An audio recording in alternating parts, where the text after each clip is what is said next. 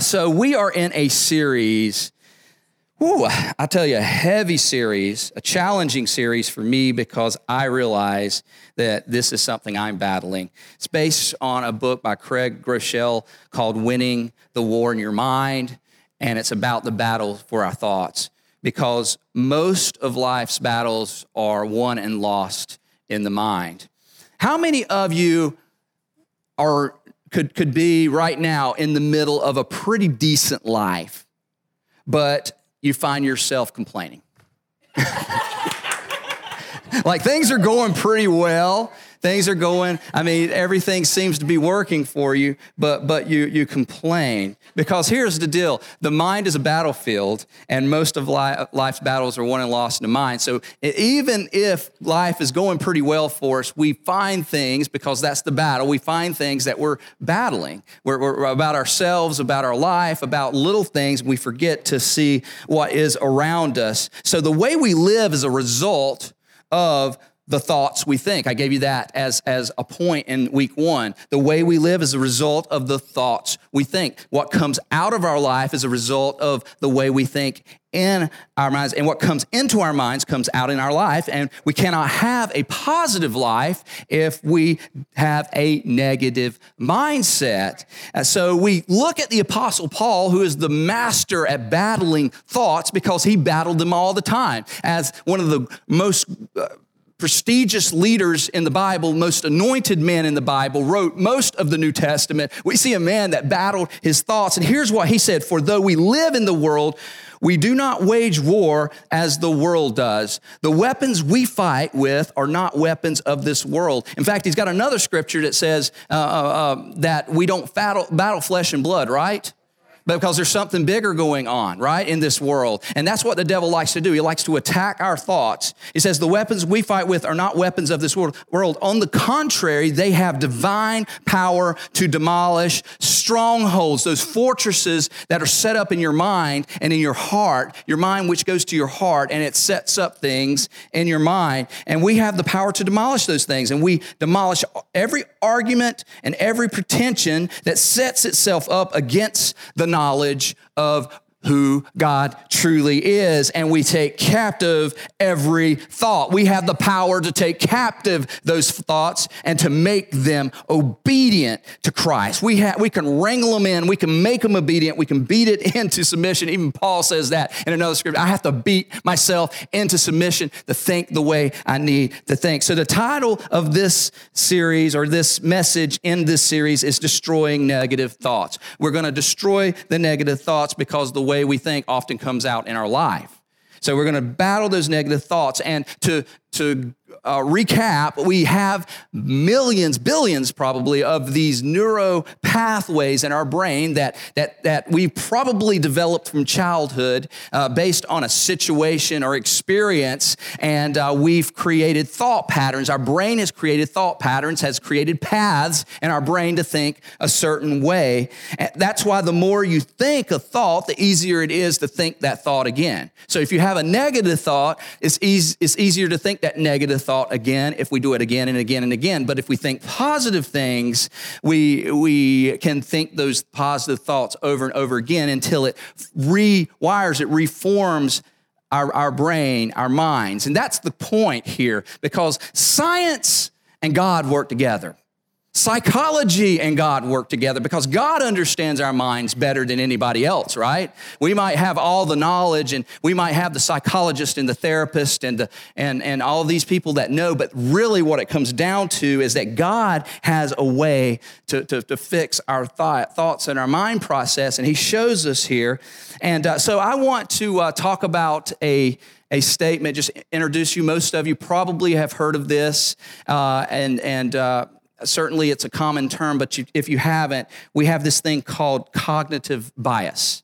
A cognitive bias. And there's 7 different cognitive bias, and I'm not going to go into that. I might go into that another time, maybe online or something, about the different cognitive bias that we face in our life. But we have this thing called cognitive bias, and it's a filter that's placed on our mind.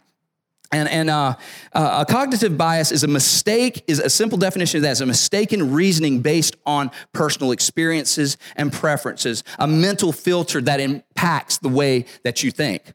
Something inside of you, something that you experience, maybe from an early age, that impacts the way you think. Here's another way of saying it, a deviation from a norm or a rationality in judgment because of a personal experience.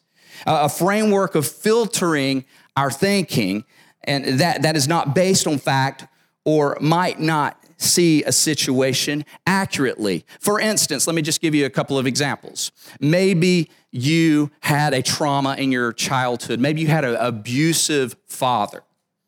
And you grow up not, and you're a woman or what have you, and your father was abusive and he wasn't a very good father. So in your mind, you're thinking bad father. Every time you hear father, you hear something bad. And therefore, you cannot trust men. You think all men, even though all men aren't abusive, all men aren't negative, all men aren't mean, you might have that thought pattern that processes automatically because of the pathways that have been formed in your mind based on your experience. It's called cognitive bias.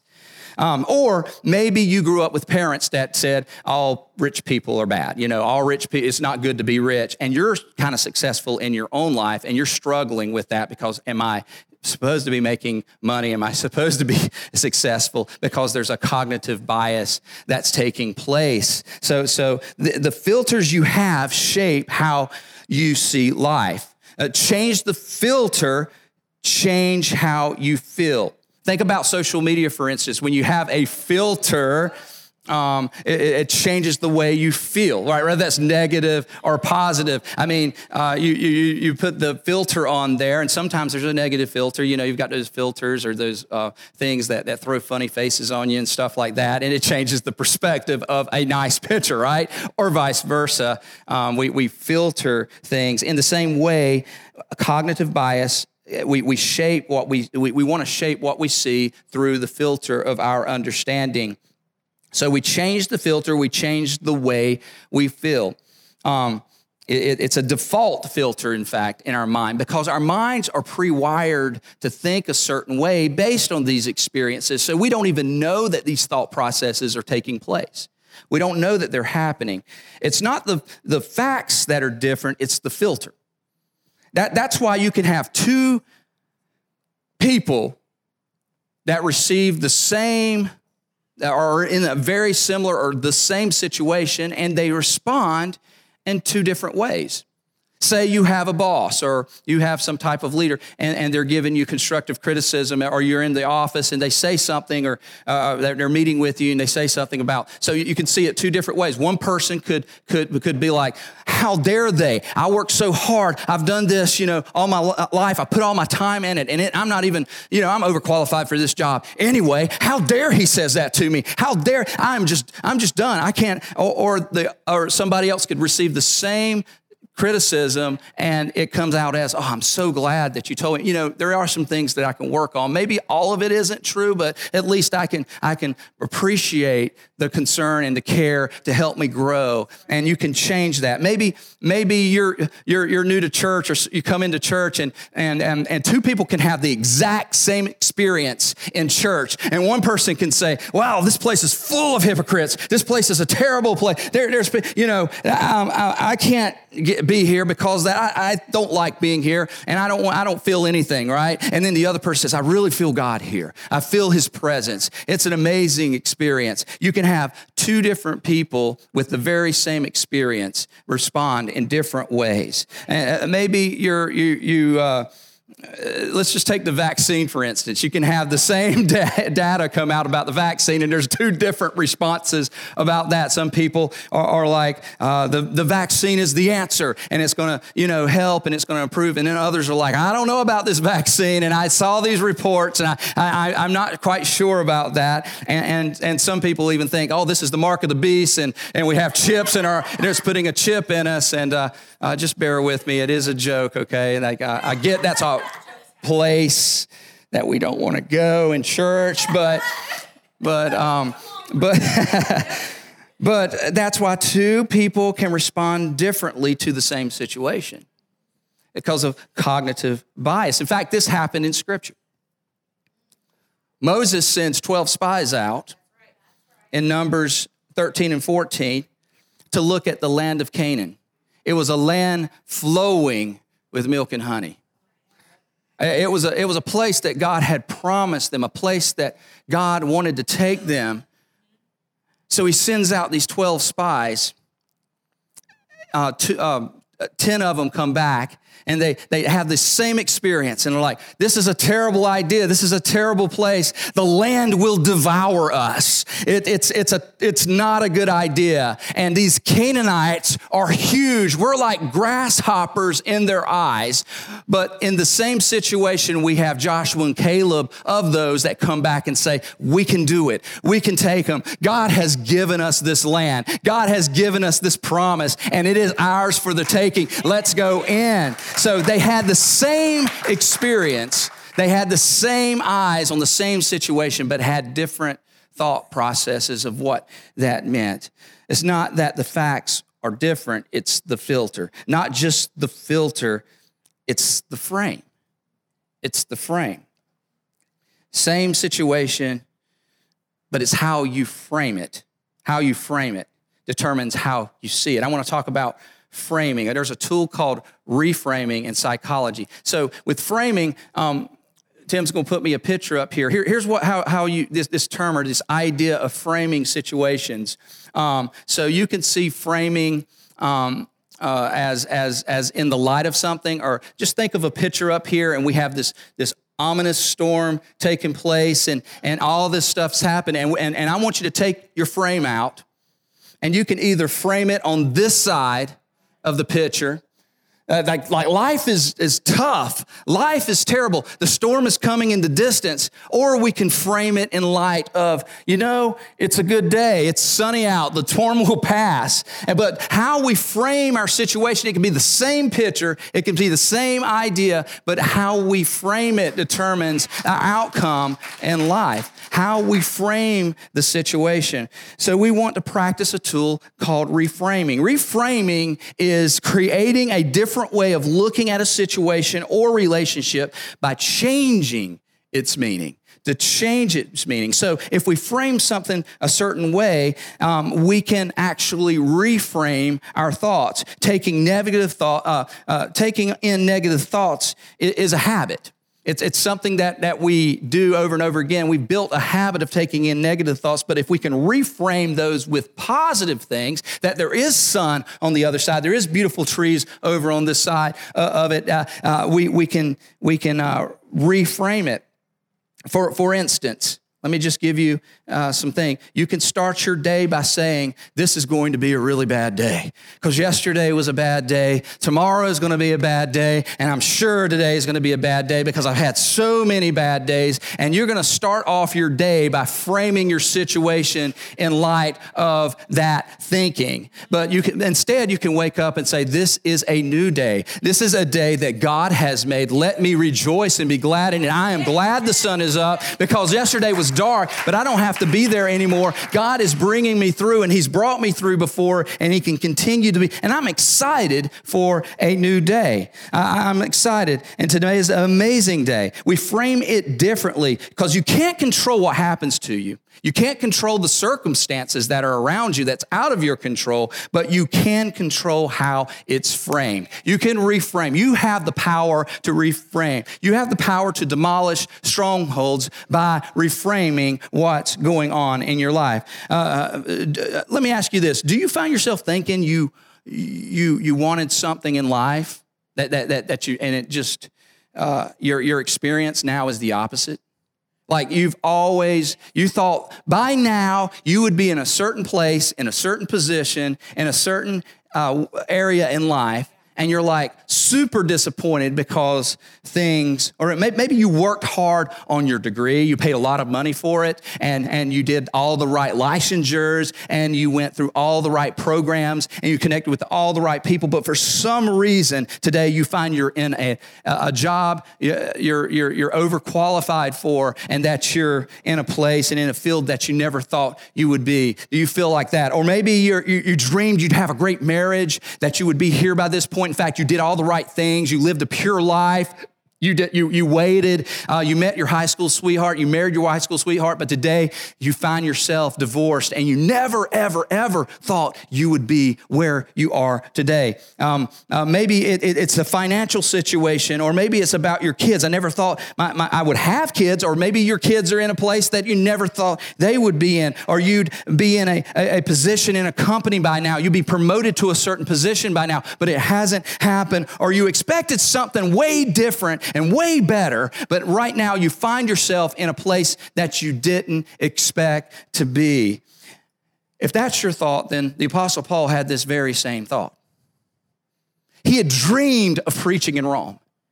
He had dreamed of being able to stand before the political system and the centerpiece of the world in that day to preach the gospel of Christ. It was his vision. It was his dream. It was what he was aiming for, but instead he finds himself in Rome in a prison, under house arrest, alone, begging for his friends to come and be with him.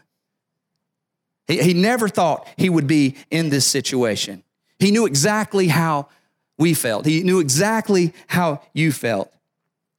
Paul could have framed his situation this way from the New Weiner's version, the NWV. He could have said this: "Now I want you to know, brothers and sisters, that what has happened to me really sucks. And as a result of the hell I've been through, I'm quitting my SALT group and I'm never coming back to church again." He could have framed things that way, but instead he looked past that and saw the bigger picture. See, this is how we reframe our thoughts. Now, I want you to know, brothers and sisters, that what has happened to me has actually served to advance the gospel. Like me being in prison, people are hearing about this. It goes, as a result, it has become clear throughout the whole palace guard. I'm still ministering to Rome. The whole palace guard, that everyone else that I am in chains for Christ. So Paul was like, what most people think is bad, I'm framing it good because this is actually good. And I'm being an influence because I have a Roman guard that comes in here every 8 hours and has to watch over me. And guess what I get to do the whole time? I get to preach to him. I get to tell him about Jesus. And I give him an opportunity to know. And I'm seeding the gospel out because it might seem like I'm in prison. It might seem that I'm alone. It might seem that everybody has left me and I don't have anybody around me right now. And I'm facing death. But man, I get an opportunity to preach the gospel to as many people as possible in the situation I am because he has reframed the situation. He goes on in verse 14, he says, "And because of my chains, most of my brothers and sisters have become confident in the Lord and dare all the more to proclaim the gospel without fear." See, bad things happen to us, guys. It's just inevitable. Bad things happen outside of our control. The stuff happens. Health happens. Economy happens. Financial situations happens. A car situation. Your car breaks down. You get in a car accident. Whatever. Your house, I've always got stuff in my house that just breaks down when you don't want it to. Your refrigerator goes bad. Things happen. But in general, life is pretty decent. But we focus on those things and we forget about all the big context of what's going on in our life and in our world, that things are pretty good considering. I might be in the situation, but things are pretty good considering. So we're going to reframe our stories and our relationships, and I want to give you 3 things real quick here that we can do. 3 things real quick, and then we'll close. The first thing is you need to thank God for what didn't happen. A lot of bad things happen, but we need to thank God for the bad things that didn't happen or could have happened. Focus on the good and thank God for those things. There's a story of a girl in college who told her parents, and she said, "Mom, Dad," she came home. She says, I need you to sit down. I got to share some news with you. It's not going to be, it's really, really bad news, but I've got to share this with you. I went to a party. I got drunk. I met a guy, and I brought him back to my apartment, and I made a really, really, really bad decision. And now I'm pregnant. And but the good news is, hold on. The good news is, he's He's going off of probation in a year, okay? And he will start looking for a job after his rehab. And we've considered marrying me, but he can't afford it, so he's moving in with me. And then she says, actually, none of that is true. I just got a D on my chemistry exam, and I wanted you to know that it could be much worse.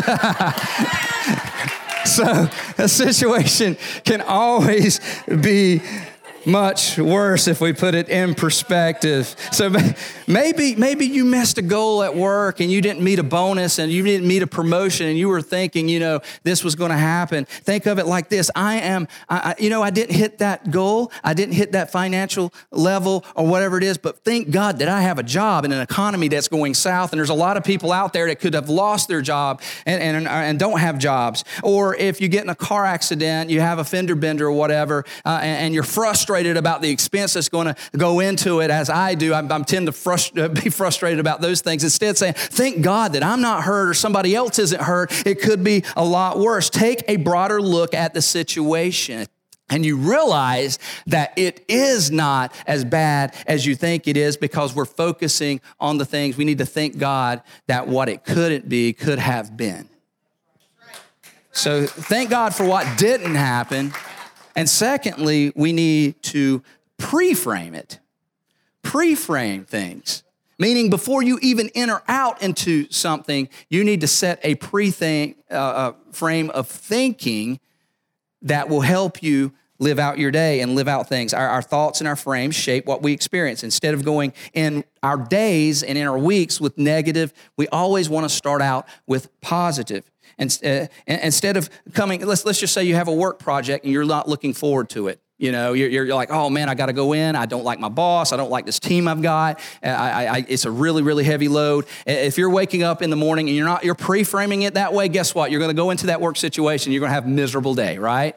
Instead, say, well, I'm glad that I have this project. I'm glad that I have this experience for me, and it's a good it's fun and it's challenging, and I'm going to go in here with this attitude that's going to be fun and challenging. It's something that shapes me, and you can go in and you can pre-frame it that way. Or you say, I can't stand to go to these events. I have to go to them all the time with my kids and this and that. Instead of thinking about that, say, this is an opportunity to be with my family. It's an opportunity to spend time with people, and I want to go here and I'm going to enjoy this event. Even though I'm not comfortable being outside in a carnival, I'm going to go out there and just be out there and just enjoy the time together. I was with the teens the other day playing spike ball. We were playing spike ball in the backyard at Christina's house. And at first I'm like, I don't want to play spike ball. I don't feel like getting out there. I'm tired and stuff. Instead, I pre-framed it. I said, you know what? I want to have a good time. I'm going to go out there and throw some spike ball around with the guys. And I had a ball with them, just enjoying that, because I pre-framed it before. If I went in there like, oh, I don't want to do it, they're going to be like, Pastor, you're not really acting right, But I went in there with excitement. They were like teaching me and all this stuff, and it was just a lot of fun. This is how you do it, because I never played spike ball before, and we were having a great time as they picked on me over and over again. So we thank God for what didn't happen, and we pre-frame our situation so that we walk in with a positive attitude. And then thirdly, we look for the goodness. You have to look for it. If God is good, we've got to look for the goodness in our situations. We've got to, because he works out the good for those who love him and are called according to his purpose, right? So there is good. If God's nature is good, we need to look for the good. We can either be a vulture or a hummingbird. A vulture, what do? They fly around and look for dead things. They look for roadkill. They look for things that are disgusting and dead, right? But a hummingbird looks for sweet things. And we need to be hummingbirds. We need to buzz around being hummingbirds, looking for the honey, looking for the sweet things, looking for the things in life that God is good. If we want to see the bad, we're going to see the negative in life, the challenges of life, then guess what? Life is going to be a challenge. Life is going to be negative. But if we want to see the good, we see positive. Instead of seeing the challenges, we see the opportunities. And we dive into the opportunities. So this idea of cognitive reframing is a phrase therapists use to empower you to decide the meaning of a situation. It's to empower yourself to decide the meaning of a situation. As Christians, let Jesus help you decide. Let Jesus help you decide the situation. Let Jesus help you reframe the situation. Not that we reframe the situation, but Jesus does that. Let me just share with you as the musicians come back up. I'm going to share just a little bit about this year and give you an example of cognitive reframing. I've spent a lot of time with a lot of different pastors and over the past year, and it's really been a tough time for a lot of churches. People not coming to church, people not coming back to church. It's happened with us. There's people we haven't seen since the pandemic started, and financial situations went down, and there's just a lot of negativity, and understandable. And it's been a tough year as a pastor, frankly. I mean, I've struggled. People would say reopening the church is dangerous. And then others would say if you don't reopen the church, you don't have enough faith. You have to balance those ideas. Or if you wear a mask, you're a flaming liberal, Or if you don't wear a mask, then you're dangerous and you don't care about people. So you're dealing with that as a pastor in an organization like this. And then there's the racial tension that's taking place, and nobody's got that right. Let's just be honest. We're all over the place. We're fighting each other. There's this hatred, and none of us have that right. None of us have figured that out. We're all making bad decisions on both sides of the aisle. And it's just a time, there's a lot of tension. And then there's the political division that's taking place. It's just like wham, wham, wham, wham, wham, one after the other. And just the negativity and the framing of that, and how are we ever going to make it? How are we going to make it through? And unfortunately for many ministries, they're just not going to make it for that reason. Instead, let's reframe. I could easily go that direction. I could say, 2020 was a bad year and we're never going to get out of this, or I can choose to reframe my situation and say and look at what God has done in 2020 and 2021 so far. And let me share with you, I've had more time to spend with my wife and children because we've been together. My kids being out of school, I've been able to go on adventures with them, go hiking with them, take them places, spend time at the beach with them, spend a little more time that otherwise I probably wouldn't have because of school and activities and stuff like that. I've been able to spend more time with God, just seeking Him changing me, revealing stuff in my life, helping me grow in areas that I need to grow, and encouraging me.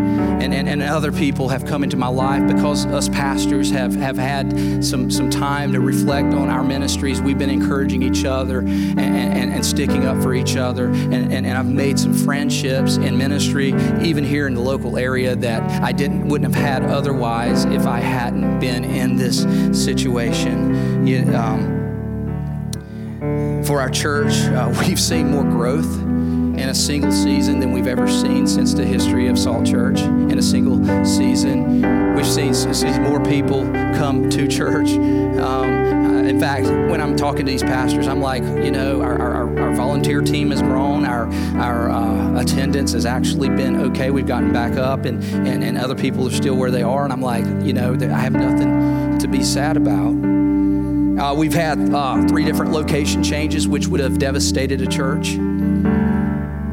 And I'm not saying it wasn't hard transitioning from one building to another that's completely different. But I could focus on that, the issues, or I can focus on, man, you guys are amazing. because y'all show up and y'all show off our Lord every time you're here. And we've moved from the school to MoCA, Museum of Contemporary Art, where we thought we were going to be for until we had a building, and then they shut down, and then they said no churches back to MoCA, so we moved over to a hotel, and then we got the word that the hotel wasn't going to open, and then we had to move here real quickly and make things happen like overnight here, and you guys continued to show up. You didn't let a building define our ministry and stability of physical things define our ministry, because we have an awesome church that loves the Lord. Yes, shaken and broken people, but we come together on behalf of our Lord Jesus Christ to glorify Him, that He be glorified. And not only that, we've started an online environment that's reaching people. We've had salvation through our online environment. We've had people connect over in other parts of the nation, Louisiana, Tennessee, California, even Germany. People connecting all over, connecting with us. And we see a bright future for Salt Church as a result. We've been able to shift. We've been able to move people around. We've been able to kind of dissect ourselves a little bit to be healthy and stronger. And we're just excited about a future because we are reframing 2020, and we've reframed 2020. And if God works in all things for good, we need to reject unhealthy default frames that we have. That I'm a loser, I'm a failure, that I'm not smart, or whatever it might be, and reframe the circumstances, to actively interpret things by reframing, to form thought patterns in our mind, to abolish strongholds, not interpret God through our circumstances, which is what we often do, but to interpret my circumstances through the goodness of God. That God is a good God. And God is a great God, in fact. He's a great Father. He's a great Savior. And He's a great friend. And He wants to help us control the things. He's given us the power to control the things, because you can't control what happens to you, but you can control how it's framed. And He gives us the power to abolish strongholds. Do not conform to the patterns of this world, but be transformed by the renewing of our mind. Father, we pray today with all heads bowed and all eyes closed, we pray that you would help us reframe our thoughts, Lord. That you give us everything that we need to abolish the strongholds in our lives, God. That you'd help us form new patterns to surround ourselves with healthy people, to surround ourselves in healthy environments, to do away with the things that have pulled us in directions that we don't want to go. Instead of saying, well, I can't help the things I do, and I do them without even knowing. Instead, we say, I'm going to do something about them, Lord, because you've given me the power to demolish, to destroy the strongholds in my life. And I'm going to take hold of those things that demolishes those things in my life, Lord Jesus. Give us the power, give us the strength, Lord. Give us the resolve to pull through, Lord, because we are a broken people, but we are being pieced back and mended together by the power of your Holy Spirit and you working through your church and you working through your kingdom, Lord. So God, give us everything that you have, Lord, because you are better than life, Lord. You are better than life. You are better than this world. You are better than anything this world has to offer, because it is better with you, God. And our thoughts and our minds and our hearts are set on the kingdom. We're set on you, Lord. We desire to live for you, to seek you, God, to know you more, to become more like you, because we don't want to be like the world, Lord. We do not want to be conformed to this world. We want to be conformed to you, God, who is our Savior, who is our King, who loves us despite our issues, despite our thoughts, Lord. And you have come to redeem us and give us hope and give us life abundantly, God. So we claim that today, Lord. And in that same spirit, there are those here today who have not made a decision for Jesus. And I invite you today, and this is just with all heads bowed and all, let's just make this a very sacred moment. Maybe God's been pulling at your heart. Today's God's been pulling at your heart. You're like, I don't know about God. I don't know about Jesus, or I fell away from Jesus and I kind of knew about him and I went to church or whatever. Let me tell you something. It doesn't matter if you went to church. It doesn't matter what your family did. It doesn't matter any of that, whether you've fallen from God or whatever. He doesn't care about any of your past. He doesn't have any of that stuff or things you're currently dealing with. He just wants you.